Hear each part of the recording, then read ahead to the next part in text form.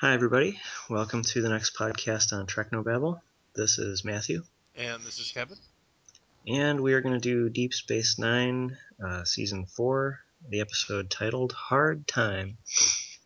Um, this is sort of another in a litany of let's see how much we can do to Chief O'Brien episodes. Um, there only been two so far? There's the one where we gave him the plague, and what else have we done to Chief O'Brien? Visionary, we had him traveling through time, Oh yeah, and we also had the duplicate Chief O'Brien. and we had him arrested for Maquis crimes he did not commit. Okay, so this is the fifth in a series, which won't end here. There's going to be more of putting Chief O'Brien through the ringer.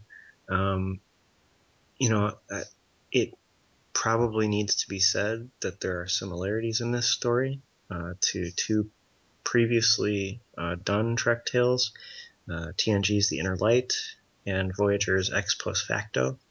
So it sort of combines this notion of false memories, living an extremely long amount of time in just the space of an hour or something, and then punishment via implanted memories, for a crime. So it remains to be seen how much it new is done with these ideas, because it has kind of been done already. Maybe not quite this way. So we should keep an eye on how original it is, and how much new ground is sort of broken by it. Okay, um, yeah, I remember liking this episode. I think I think in the balance, it's sufficiently adult in its execution that I think I remember this thinking of the similarities of Ex Post Facto. It oddly didn't occur to me. Um, of the Inner Light similarities, because which is ironic because I remember reading I was looking over the guest star list. I believe the woman who plays the alien in the teaser, the one responsible for this, is the actress who played Picard's wife in the Inner Light. Oh, really? It's kind of difficult to tell through the makeup, I Right, guess. right. All right. Um, Well, I'm ready to get started. okay, so we will press play simultaneously. Get ready at home, and we will press play together in three, two, one. Press play. So this set is interesting. It's like rocky. It's like a cave with some sort of, you know, mechanical wall or mechanical door. It's well done. I like it. I like the Yeah, lighting. I figure it was like a pit or something. Yeah, it's kind of reminiscent of a prison in Spartacus, the 1961 uh, Kirk Douglas movie. This kind of looks like the Baryon Suite, doesn't it? Yeah. The art department guys did a good job with those sand designs. Yeah, yeah. I kind of wonder why they're not bigger. Yeah. I guess we don't know how often these decontamination sweeps happen, but um, like maybe it would cover the whole floor. Yeah. Uh, so it'll be interesting to see how much sort of deep psychology we get. Apparently, Robert Hewitt Wolf's wife was a practicing psychologist, Hmm. so she offered a lot of insight. Oh yeah, I can see on her mouth. Quite the hair design. Yeah. Well done. It doesn't look fake, and his beard doesn't look fake either. No, no, that looks like crazy person beard. I wonder what a cycle is. Do you think it's a year? I mean, I guess he does say Yeah. it's been 20 years.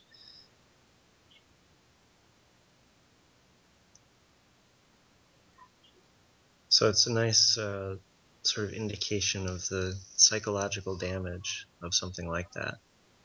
Yeah. Um, you know, like he doesn't even want to leave. Yeah. It's an interesting sort of like hamster wheel contraption. Yeah, I always thought the actual like the wheel thing was like one of those like slightly too complicated props, you know? Well, I imagine it was like some sort of fancy design chair from the 80s or something Yeah. that just repurposed. Okay, so yeah, he confirmed there that it's been 20 years. Okay, so there's a bunch of things I like about this episode and its implications. Like, if we were to develop this punishment, I think we'd view it as a boon. Um, far Well, less yeah, and expensive. she says that it's much more efficient than actually maintaining prisons. So sure. But and then obviously as the episode progresses, we learn maybe it's not as humane um, as they might think it is. I wonder how they model a punishment to fit someone's personality. Yeah, Do they make them do like a Scantron test beforehand, or right.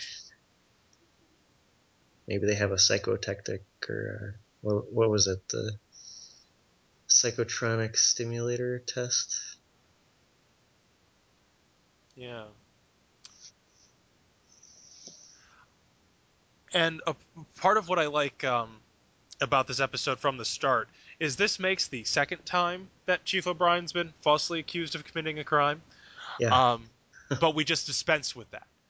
Part of in American legal system is especially the more severe the punishment, the more swings at the bat you get, or it swings at the plate. I'm mixing my metaphors, but yeah, like for the death penalty, you automatically get certain appeals. You're almost never out of chances to try until the very, very end, some years down the line. For other forms of punishment, even by the time you would get your second chance, the punishment's been done with. So it's like there's something interesting about a punishment that severe that could be executed so quickly as to negate even the possibility of appeal, which as a lawyer just fascinates me.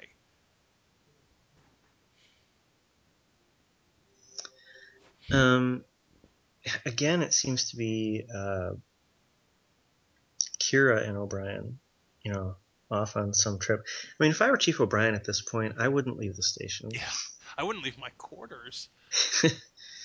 His ability to just sort of screw up the courage to wake up in the morning is admirable. He's a dependable Irishman. That's his character. He's a the workhorse and the and the punching bag. I have to say they do it with enough space between the episodes that I always enjoy watching these episodes.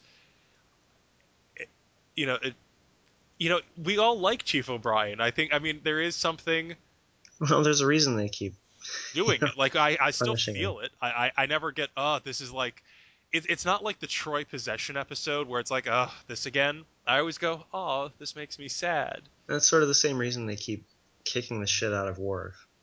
Yeah, It never stops being a good storytelling technique.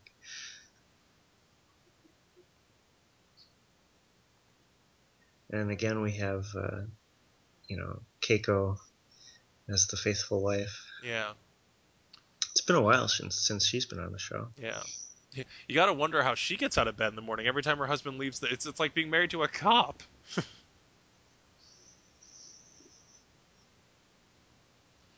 So I like where the episode is focusing from the beginning, rather than a did he or didn't he do it? Is this punishment fair? Is it not? We're just dealing with the consequences, and I Yeah, think that was the correct tack to take because we haven't done that before. Like if nothing else, one of the things we wanted to see about the Inner Light was how the hell does Picard go on with his life? This has to be a jarring psychological event, and the episode ends before we get to explore that. This is kind of that exploration. that's a nice effect through the window there. Yeah, the Well done. reflection of the panels is really good. I Kira seems like she should be more mad, you know? And I'm not saying I want to return to Shouty Kira, but Well, I kind of liked her there. Like she was doing the thing people do in the face of tragedy when it's the I'm going to insist everything like we're home. You're home now. This is home. This is reality. Like you just keep repeating that everything's going to be okay as your natural response to try to make everything okay.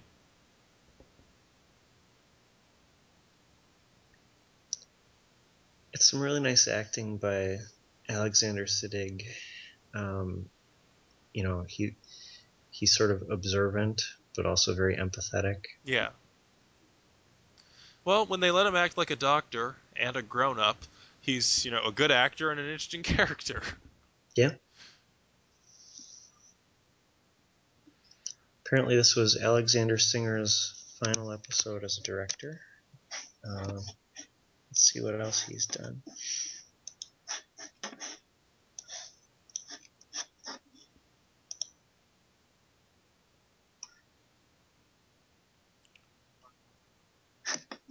And I like the way I like that they're clearly what's sort of like that they're giving Bashir sort of the reins here, and that he's saying things like, "We don't want to overwhelm you." Like I like that they're anchoring this in the medical response to this trauma.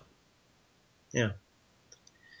So, we're 8 minutes in and we're getting a flashback now, which I like because I do think the episode would have been kind of boring if we hadn't gotten any uh, of the Yeah, prison scenes. yeah,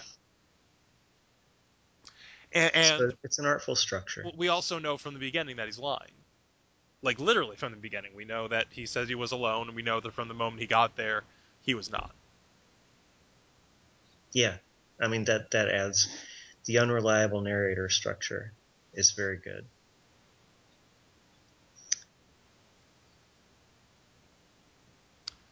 Is this actor been in something else? Because he looks kind of familiar through the makeup, but it could, it could be anything. Well, let's take a look. This is the Echar character, Craig Wasson. He has not been in other Star Trek, and I am going to make a wager that you have not seen him in anything else, Okay. given the things listed here. Nightmare on Elm Street 3, Body Double, uh, James Madison in A More Perfect Union, America Becomes a Nation. Yeah. Uh, Also appeared in Spike Lee's Malcolm X, which is a great movie, but I certainly don't remember him. Yeah. Okay. I also like the exploration of what actually happened, of the mechanics of of what he experienced. So rather than merely have a false memory, he experienced at an accelerated rate the experiences, and that's why it's not possible to simply remove them, because it's not a fake memory living there. From his perspective, it's a real memory, and that's just great writing. That is thoughtful writing, especially for a science fiction show, given the number of times we have otherwise um, just deleted memories. And oh my god, look, continuity, it's great. We mentioned the Cardassian War, um, Whispers, and Tribunal in the last 30 seconds. Thank you, writers. Yeah, Thank you. Great I mean work. it's kind of hanging a lantern on the Yeah. Chief O'Brien trope. They Oh, should do this every episode.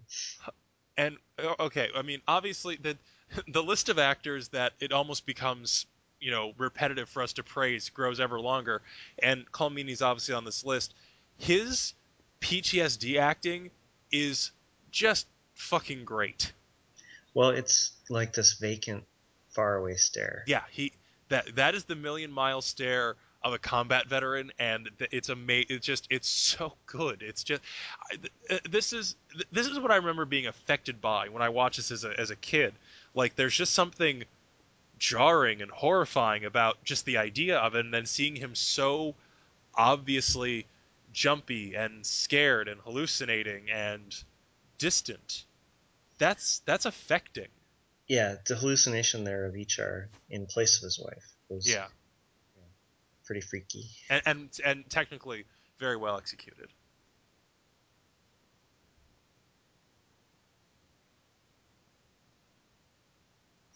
This is the first we've heard of her pregnancy. Isn't that the case? No, I want to say I think no, there was an earlier episode. I'm trying to remember because we haven't done a. I think it's after Bar Association, because that's what we were working on the review for. So I think it's after that because I don't think they just snuck it in that she was pregnant. Also, on a little separate production note, I like Keiko's outfit. The little detail on the collar I really liked.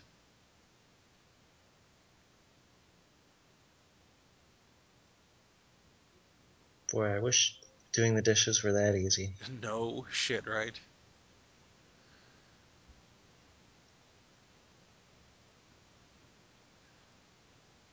See, and this is what I like. Like all these little notes of this like forcible return to normalcy. It's a very natural reaction to someone else's trauma. So like there's a lot of depth to the storytelling. I mean, I will say obviously I think Robert Hewitt Wolf's wife, made valuable contributions because they nailed not just O'Brien, but they nailed everyone else's reactions to O'Brien. Everything here, and this is I've come to realize this more as an adult. Everything here is just really authentic. Nothing is melodramatic. Nothing is cheap, and that's what's interesting about it for me.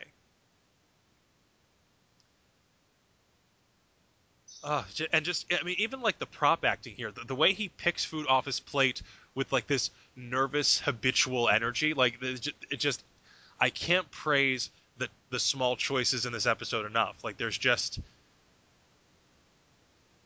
everything here is very real, and it really sells what's otherwise a pretty high concept science fiction idea.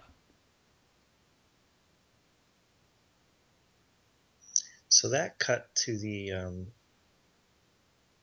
flashback was different. Hmm. You know, it just sort of happened right away. The previous cut was it had a dialogue sort of lead in. Right.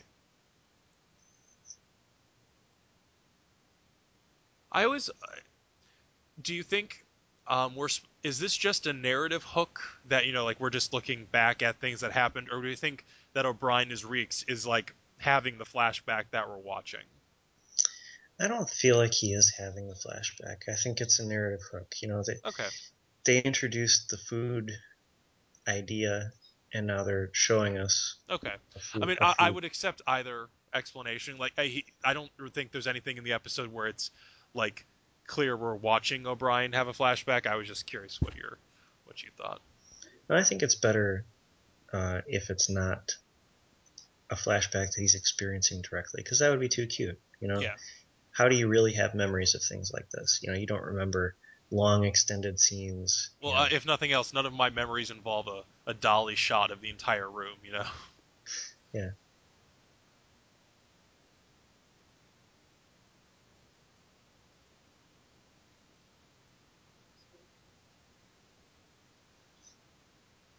I will say that there's not really enough sand. You can see bare spots on the Yeah. floor.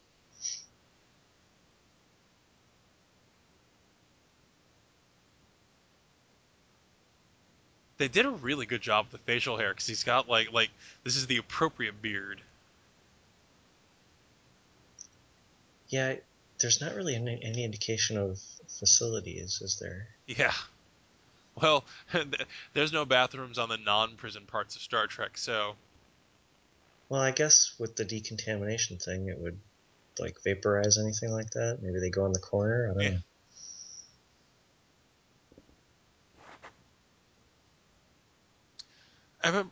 I really liked watching these scenes. There's something about and maybe this was the fact that it is a thinner layer of sand uh than like a full like a beach or something. But there's something interesting about watching them build the patterns. I thought for it was an interesting narrative choice that I think succeeded for what it was supposed to be.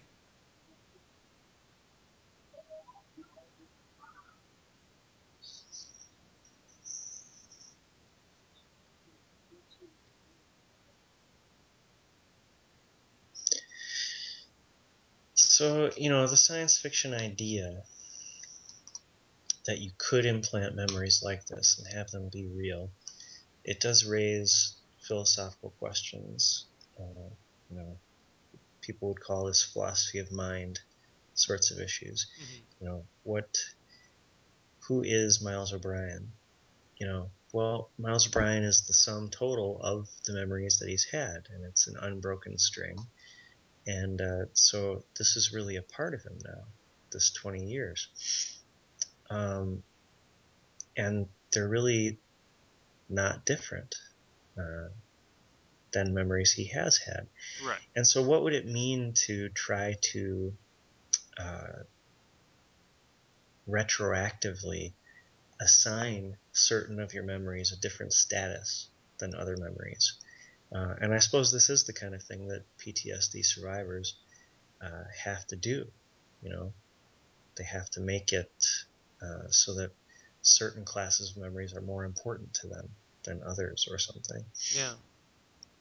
Um, I will say I did love just great acting. Great, like this is that like quiet moment of her just putting the blanket on him is like one of the payoffs of like the last 5 or 6 years of their being a couple. It's such a quiet little scene, but it's just really affecting. I think in part just because Rosalind Chow's a good actress and they obviously have a good rapport. Just little stuff like that is great. so the idea of him forgetting how to score darts is interesting. It's another HR appearance. And the hallucinations are really good. They're not schlocky. They're Well, and it's not like the orb visions or something. right, right. Thank God. There's no soft focus. It's real time, no slow mo.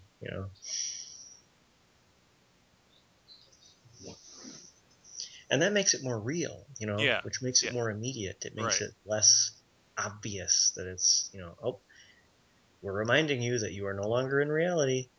Hey, here's another guy who hasn't shown up in a long time. Yeah. Um, and this is another nice continuity touch that Jake worked with O'Brien, and it's like an act of friendship that he would you know work with O'Brien to get it back up to speed. Now, obviously, I don't think he could get O'Brien all the way, but it's nice to see. I do have kind of a hard time believing that Jake even remembers what 20, these are. well, but that even 20 intervening years could, make 20 or 30 years of experience, which presumably he has with these sorts of pieces of equipment, go away. Yeah.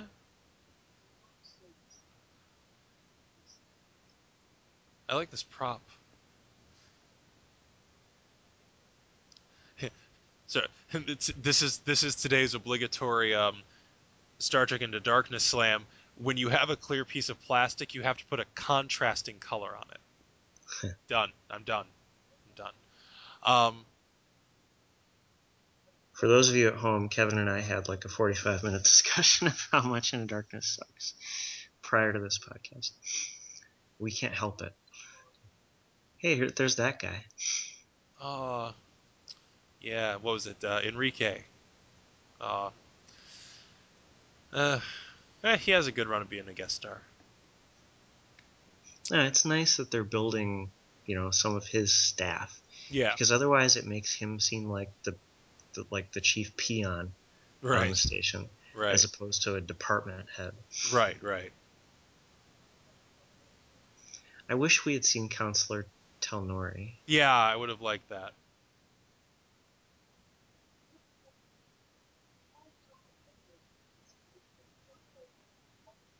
Oh, there we go.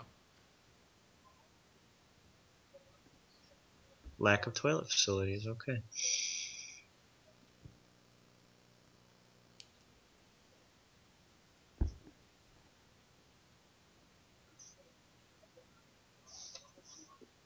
Yeah, this dialogue is it's really good. It's really organic. His anger is at the appropriate level. Like it just,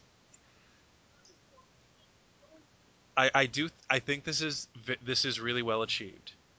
Actually, I should take back what I said earlier about sort of treating memories as not real. Hmm. Um, yeah, this dialogue is really good because it's hinting at the kind of thing that he had with the Ichar character. Yeah. Um, anyway, I should take back what I said about forgetting memories, because I believe the usual method of treating PTSD is to actually uh, relive the memories, and try to associate them with, less uh, distressing Well, reaction. like the problem of a PTSD attack is your body re-experiences it as the problem is it's not a memory. The reason you like when you the way you remember things, like when you retell a story, obviously it loses some of the details. Your brain remembers just the details you tell. That's why memories have a different flavor than the thing you're experiencing right now. A PTSD event, your body can't think of it as a memory; it just experiences it as what's happening, and that there's a reason that the car backfiring sounds like a gunshot and your body responds the same way. So finding a way to make those memories into memories is the problem.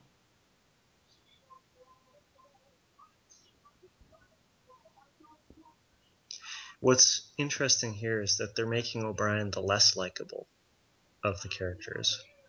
Yeah. Like Ichar is staying calm, Yeah. and I would be pretty annoyed with O'Brien at this Yeah. point. Yeah.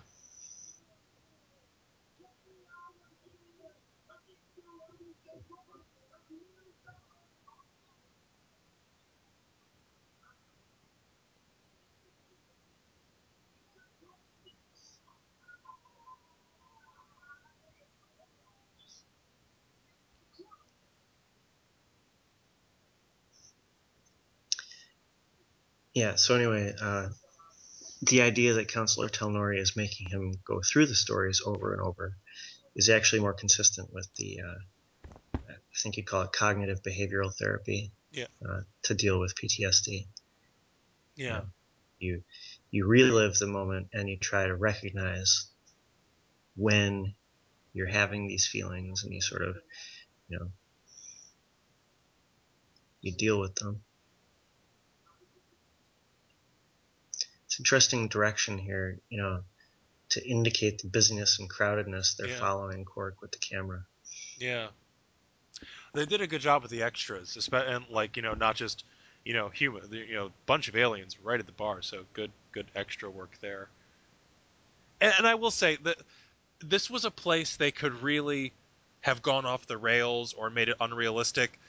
The increasing violence, like he snapped at um, Bashir and then he lashed out at Quark. Like it's the arc is good.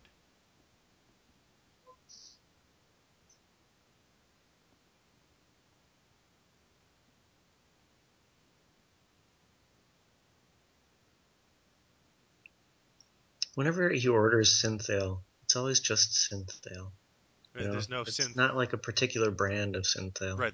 Well, there's also apparently no synth lager or synth stout. Yeah, and this really does look more like a pilsner than an ale, but Yeah. whatever.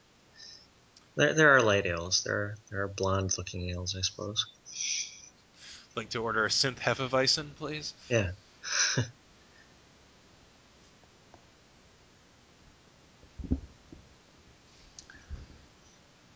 So this scene is very effective because now he's talking to the hallucination. Yeah.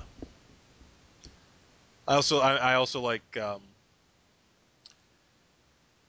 seeing Quark tell Odo. Like it's clear that everyone seems to be giving him a wide berth because of this, but obviously they have to do something. So I think the reactions, like everyone else's reactions, as much as O'Brien's, are perfectly pitched as what it looks like when someone you love suffers a trauma. It's just really well done, and I can't say that enough because that's part of what makes this episode so interesting is watching everyone else's also credible reaction.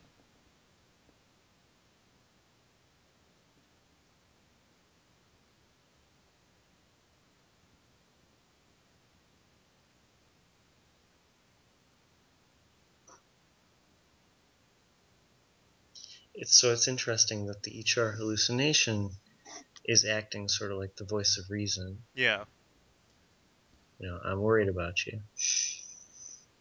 And so this is a portion of his own personality.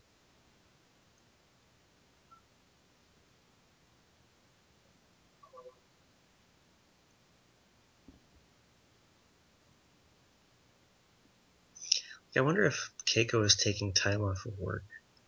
Yeah.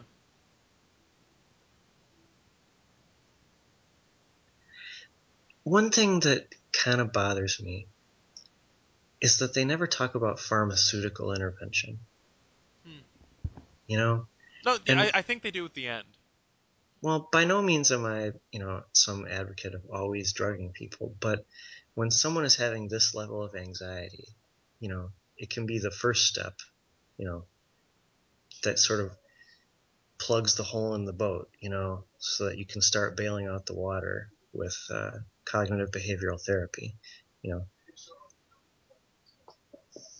And I think they actually, like, not to spoil the end of the episode, I think they mentioned that there, like, he gives O'Brien a hypo spray and says this will take the edge off the depression, so you can, start working on, All right. more Well, stuff.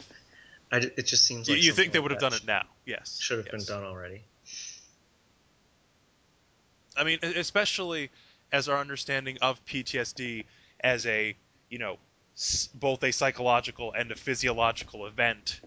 You think the 24th century would have found the combination of medical intervention that would resolve it without also turning you into a zombie. Okay, something else that's good about this episode is everyone's concerned about O'Brien, everyone cares about O'Brien, but Cisco's not going to let him off the hook. Like, he did attack Quark. That's not like a lot of times we tend to have problems with Starfleet officer flagrantly breaks the rules and there are no consequences. And here there were. Like Cisco, like I respect Cisco's command more because he is doing the correct thing in walking the line between being this man's friend and being this man's superior officer. So well done, well done. Just and throwing the comm badge, that just little stuff like that just really sells the episode. Well, it's interesting that Cisco is willing to threaten him with imprisonment if he doesn't follow the. Okay, that might have been a bit far.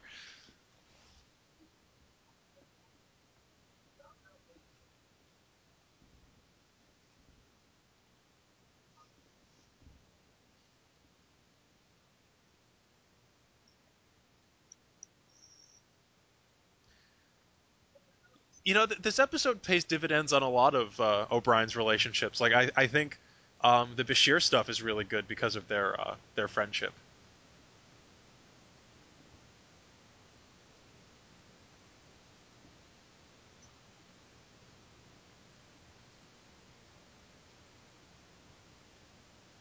Yeah. So again, the HR character is, appearing and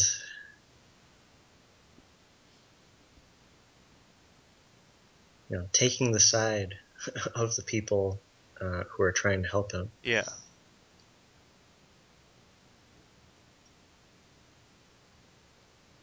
yeah.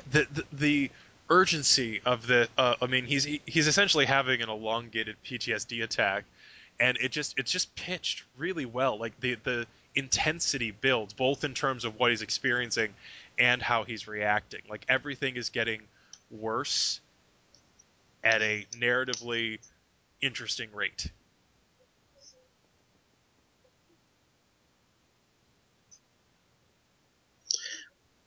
Well, the direction is again very good here.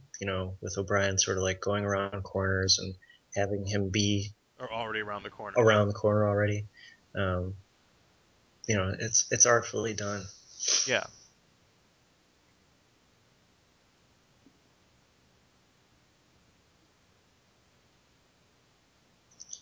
Yeah, Keiko's had a rough go with this marriage. Yeah.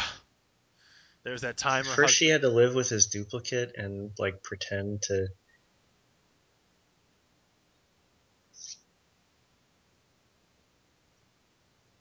Yeah, I mean, what her husband got possessed, threatened him with a phaser. Um, Yeah. the Borg. I mean, Oh, that's right. That's another yeah, instance of yeah. O'Brien.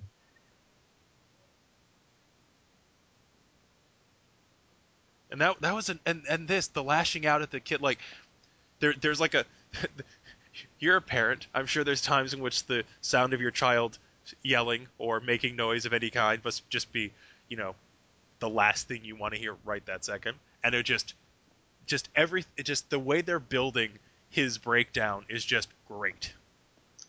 Yeah, it's any parent watching.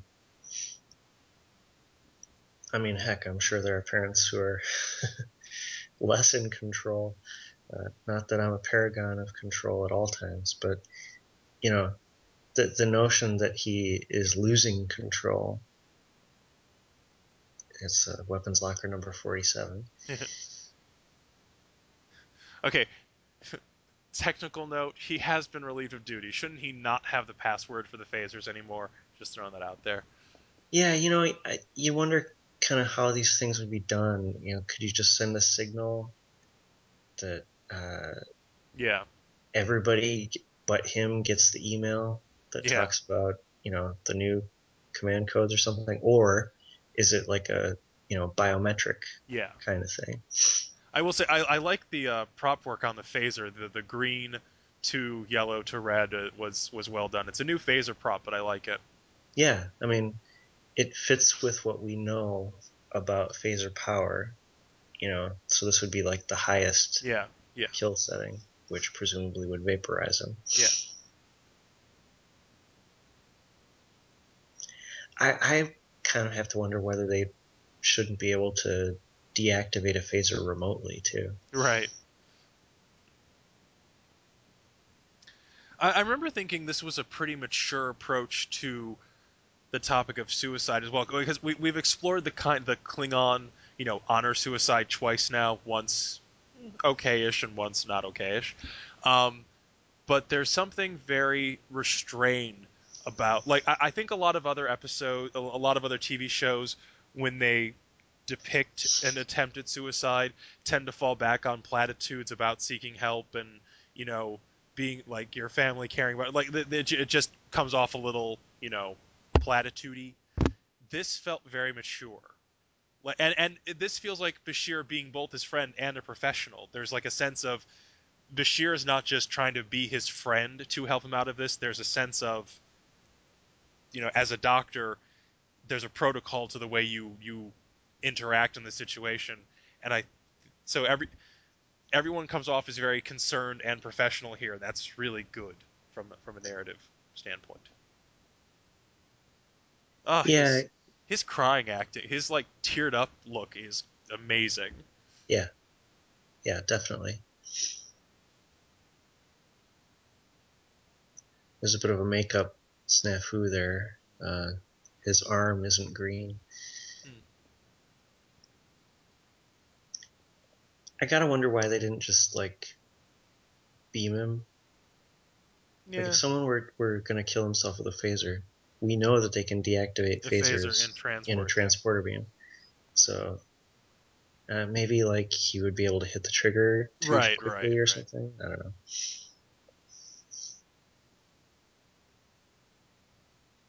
So now we're back to a dialogue cue giving us the flashback.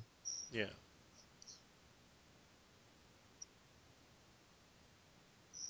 For someone who doesn't eat, every second or third day, he still looks pretty cherubic. robust. Yeah,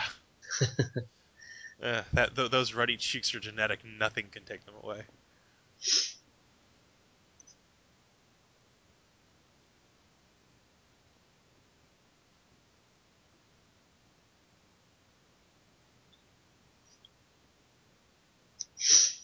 I suppose it's too much to ask an actor to lose 20 or 30 pounds In a for week. 1 week of shooting. Well, Matthew McConaughey has a new movie coming out where he did that. He looks terrible. It's really upsetting.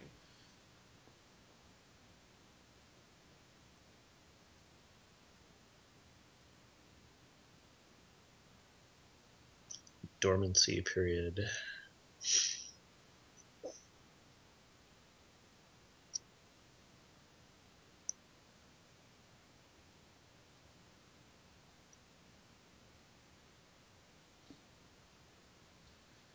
The psychological techniques the prison is using are also well done. The inconsistent food, the all of that, like, very, very upsetting. Well, the thing about it is though that this is something they've designed just for Chief O'Brien. You know, that's what they said at the Yeah, beginning. I would have liked to have seen like at least some discussion of a comparison of what the baseline experience is like. For the average Or yeah, psychological. right, I mean, we have to take this as being somehow especially keyed to punish O'Brien in the worst way. right. Which So is would this? like break him in such a way that he would commit what he understands to be an very immoral act. Like both in and of himself as the man we've come to know, and just a Federation citizen in general, he would find the idea of killing another person for their food, repugnant.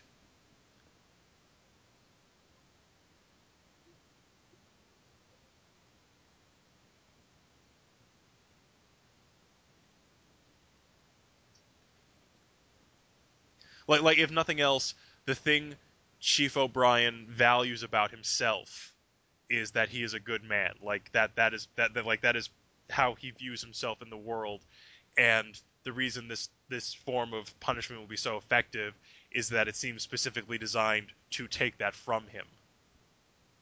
Well, this fits with the wounded. Yeah, You know, totally. his biggest problem was that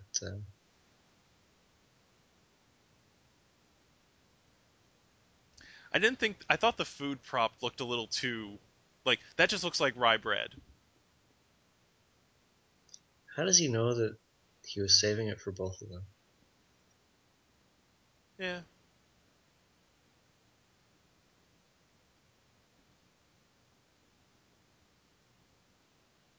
I guess because there's two of everything. yeah.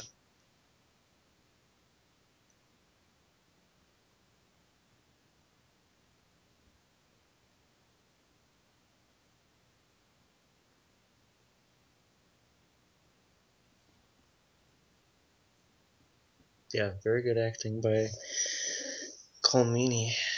Um, what I like about his, uh, sort of tearful acting is Yeah, that it's not over the top. yeah, You know, this is a guy who the tears are just coming.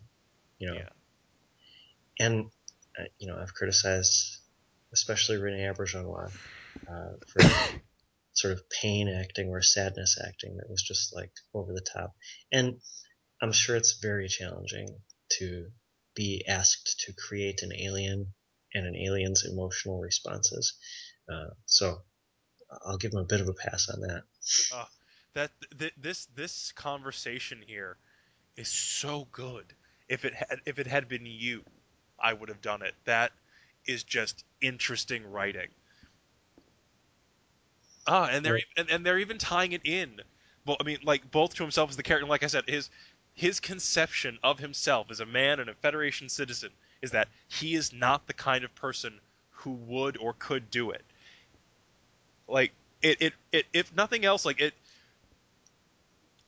does give credit to the idea that they really did tailor this punishment to him. How they figure this out so quickly is a logistical one, but it makes sense.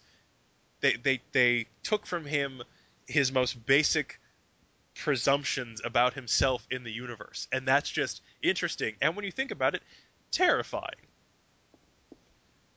And Bashir's response is also great and also very Federation-y. Like his guilt is proof that he is not, beyond redemption. That there could not be a more Federation idea. Well, you kind of have to admit that Ishar was being sort of an idiot. Yeah, why not just say, "P.S. I also have food." Why wait till the dormancy period Right. when O'Brien's going to go to sleep when it looks the Looks like absolute that. Yeah. worst for you to Yeah. start digging around in your stash? I mean, of course, it was all, set up that way anyway. But yeah, I get what you're saying. Well, so you can see why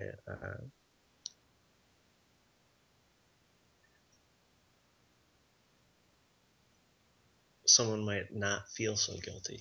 Yeah, yeah.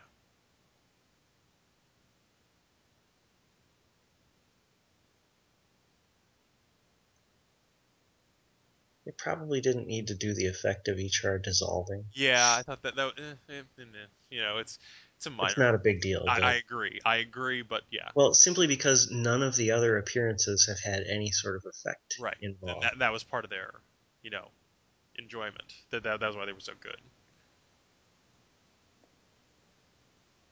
Okay, all right. You were right. Take the edge off the depression, treat hallucinations.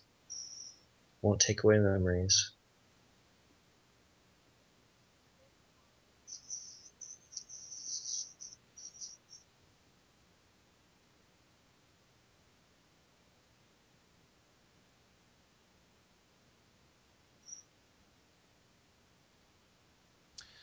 Yeah, my only complaint about this episode, from a general position, is they never revisit this. And for a show for the series that eventually comes to pride itself on its follow up and serialized storytelling, I would have liked one or two even small nods to this.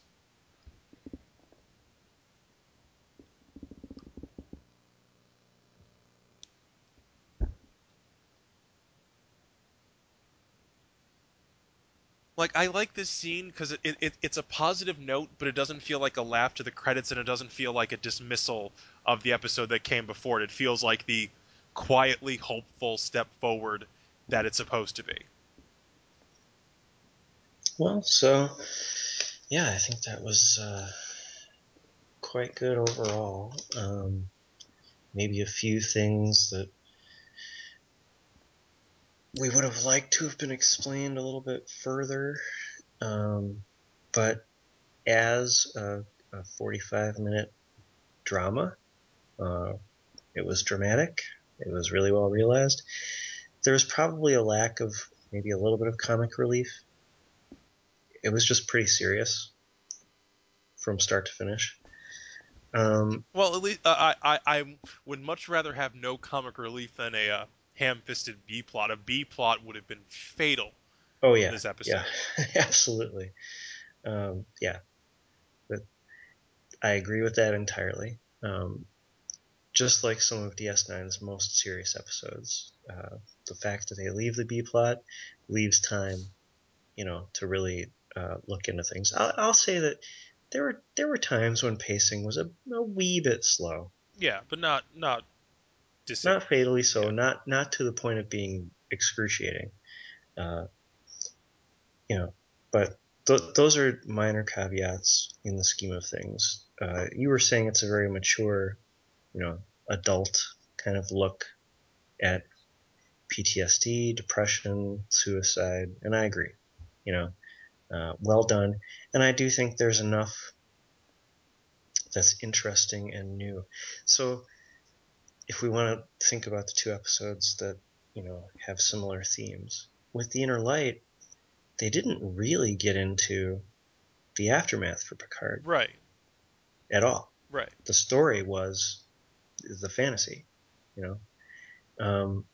So there never. I mean, there was only a very brief coda at the end of the episode where he clutches the flute, and you know, there's an obvious emotional attachment, but we never get to the treatment, you know. Um, or like how he misses the woman he loves, Right. right, and his children and stuff like that.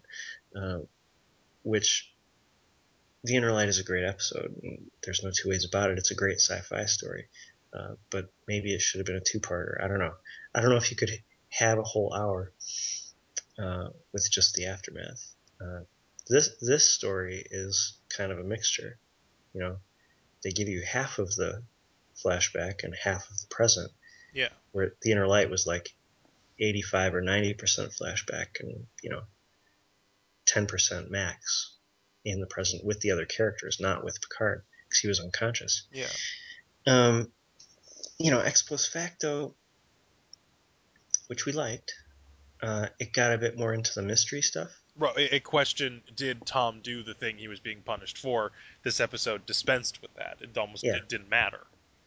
Well, and I don't think either approach is necessarily. better. Well, they were You all know, doing different things. yeah. If the mystery is interesting enough, then hey, it works. So I yeah, I think this episode is different enough from Ex Post Facto to justify its existence. Um, it gets much more deeply into the psychological effects. For Tom, it seems like they uh, were able to cure it, basically. You know, and granted, it wasn't 20 years; it was just momentary, um, sort of reliving the murder kind of thing. Right. Which would be stressful, I'm sure, but Yeah. I don't think as stressful as 20 years of captivity. Right. Um, so yeah, a lot of great stuff writing wise. Um, do you have any?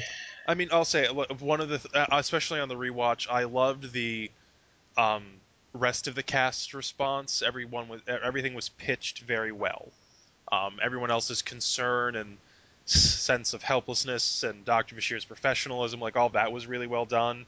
And it ramped well in terms of tension. Like it really felt the episode was building toward the breaking moment that we got um, in the cargo bay, and I liked that because that's there's a build there's you get more and more tense and more frustrated, and eventually there's a breaking point. And that's interesting, and it arced well, and yeah, so like the episode earned all of its dramatic tension very well. Yeah, I gotta wonder how the actors feel about a call sheet where they have a 1 minute scene for the week. Yeah, Like Terry Farrell or Serge Lofton or um, did Odo? Yeah, Odo appeared very briefly. Quark yeah, appeared very briefly, and uh, Armin Shimmerman especially did a good job. Uh, with just the look he had on his face. Um, but it's a very O'Brien heavy episode, obviously, and the only other characters who really get significant screen time are Bashir, Keiko, and Ichar. yeah. Um, which it still worked. No, So yeah, yeah. acting wise, Jesus, I mean, and watching him crying in the cargo bay, it just still gets me. It's so genuine and unaffected acting. It's just he really is an amazing actor. I mean, there's a reason we keep doing this to O'Brien because we always feel it. like we know he'll give us something worthwhile. Yeah. Um, yeah, Uh, no, I mean the writers certainly pay attention to what the actors can do and then start writing to that. You know, uh, the actor Craig Wasson, who played Ichar, was good, yeah. but I don't think he was given anything particularly great to do. Yeah. You know, He was he supposed to be almost too nice to be real, which of course it turns out he wasn't. Um, but yeah, I thought he did fine with it, and he did a good job with the hallucination scenes. But this was also a really good show for Bashir and for Keiko. Yeah, yeah, like and the relationships were mined well. The acting choices were all beautiful. Like, yeah, just yeah, Yeah, no there were no complaints. bum notes in the entire show, acting wise. And production. I thought this all looked nice. Yeah, The rest of the show is really a bottle episode. Um, you know, it was the, very claustrophobic though, which I liked. There was like the cargo bay and the like Jeffrey's Tube intersection. Everything felt very, even back on the station, they kept finding places where O'Brien was, penned in, or like the crowd at Quarks felt, denser than normal. Like a lot of small choices really gave a claustrophobia to the episode, which I thought was successful. yeah, the direction uh, was noticeable for its effectiveness, not for being over the top, but the way that we talked about the hallway scene, Yeah, but also the way that the cuts were edited, between the present day and the flashback. Um, it was just really well done. So I don't see an argument for anything but a five yeah, here. I agree. This is top 10% Yeah, Star Trek. I mean, yeah, tells a good sci-fi story. It tells a good character story. It's well acted. It's well produced. It's pretty much an open and shut case. Yeah, I mean this may not be one I go back to rewatch recreationally that often because it is so just Well, it's a very dark it's a subject. downer, but it's a good episode. It's a really good episode. Yeah, so I completely agree with the five. In fact, I would say, if we take a look at season 4, I mean, what have been our greatest episodes thus far? We've had The Visitor, Visitor. which of course was terrific. Homefront and Paradise Lost were quite enjoyable. We liked Way the Uh, Warrior. yeah, it was a good intro to the season. Um, but really, this may be the best episode of the season. Yeah, I I mean don't think. it's one of the best of the series. Like I kind of enjoy rewatching The Visitor more because that particular kind of, you know, sadness is a little more enjoyable in a melodramatic way. This is just like Jesus, I need a drink and to go outside and to call a friend and like remind myself that there are nice things in the world. But this is a really good episode. It fires on all cylinders. Yeah. Well, I mean, The Visitor and this episode are going for different themes. One is showing us what love is, and the other is showing us uh, what pain Yeah, is. So it is a very different feeling, even though there is plenty of pain in The Visitor, and there's plenty of love in Hard Time. Um, you know, the overall sort of takeaway is different. yeah. Um, it's. Do I think this is a story that only DS9 can tell? I think it should be obvious that it's not, because we have two substantially similar episodes from two different Star Trek series. Is it the kind of story that only Star Trek can tell? That may be. There aren't many other series that have the ability to explore these sorts of, um, science fiction versions of psychological questions. Yeah, Uh, I think like Battlestar Galactica could get pretty close with a similar style story, though the that was not imagined psychological trauma. That was just straight up trauma. well, or might be within a Cylon, like implanting memories in a Cylon or Right. something. Um, and none of those stories were done as well as this one, I have to say. Yeah. Especially season 4. Ugh. Um, Sorry, Ron Moore. We think you're great, but man, even you have to admit that BSG went off the rails. Um, yeah, I don't. Maybe I hesitate to mention it because of the negative association, but maybe something like Fringe, uh, or the X Files might be able to do Yeah. something Yeah. like I this. think yeah the X this would be right up the X Files alley. Um, I think the more serialized nature of that, the more episodic like every week a different mystery might rob it of a little of the character heft, but yeah. well, and I didn't feel that the theme that they went for with have humans evolved to the point of not being violent. I don't feel like that was too much of a stretch. I mean, it No. fit organically with the story. So, I really like this as a Star Trek story. Yeah. Yeah. It's certainly a bit darker than most. It's darker territory than most.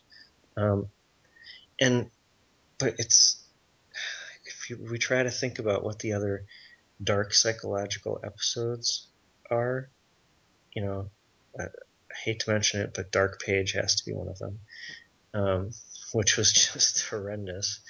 Well, Frame of Mind, mind. Yeah. which was quite good.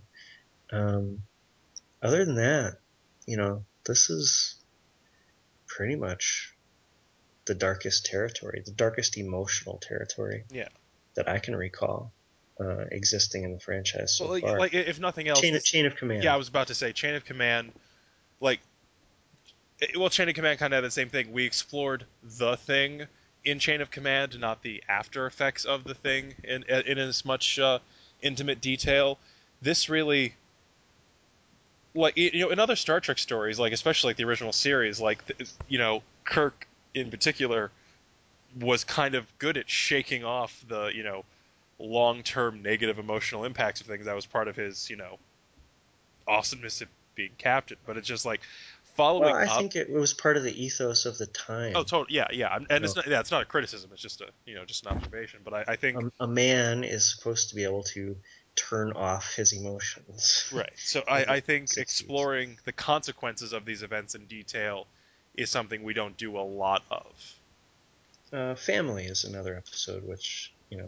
covers somewhat similar post-traumatic grounds, Yeah. but this is a more in-depth investigation of it because, of course, Family had multiple vignettes. Yeah. Um, I think this story is a very 90s consciousness raising kind of Yeah. story. Yeah. You know, we're going to tell you about how people react to negative things and why you should have sympathy for them, you know, and I think it's very effective, you know. Yeah. So it's a message show in the way that many of the best Star Trek episodes are. And also It like the has, best Star Trek, it's a light hand at the message that yeah. no one ever stares at the camera and talks to the Will audience about you what. be good to someone with PTSD Right, tomorrow? right. No, it's never. Yeah, never goes off the rails there. So yeah, really, yeah. I have other than the fade out of the of HR and maybe a slight pacing issue in a few places. There's really nothing wrong with this episode. Yeah, it's nearly perfect. It's not absolutely perfect, but it's nearly perfect, and it's certainly in the top 10%. Yeah. Deep Space Nine. So, um, yeah, that's 10. I think it's well earned. All right. We'll see you for the next podcast here at Technobabble, and everyone, you have a good night. Okay, live long and prosper.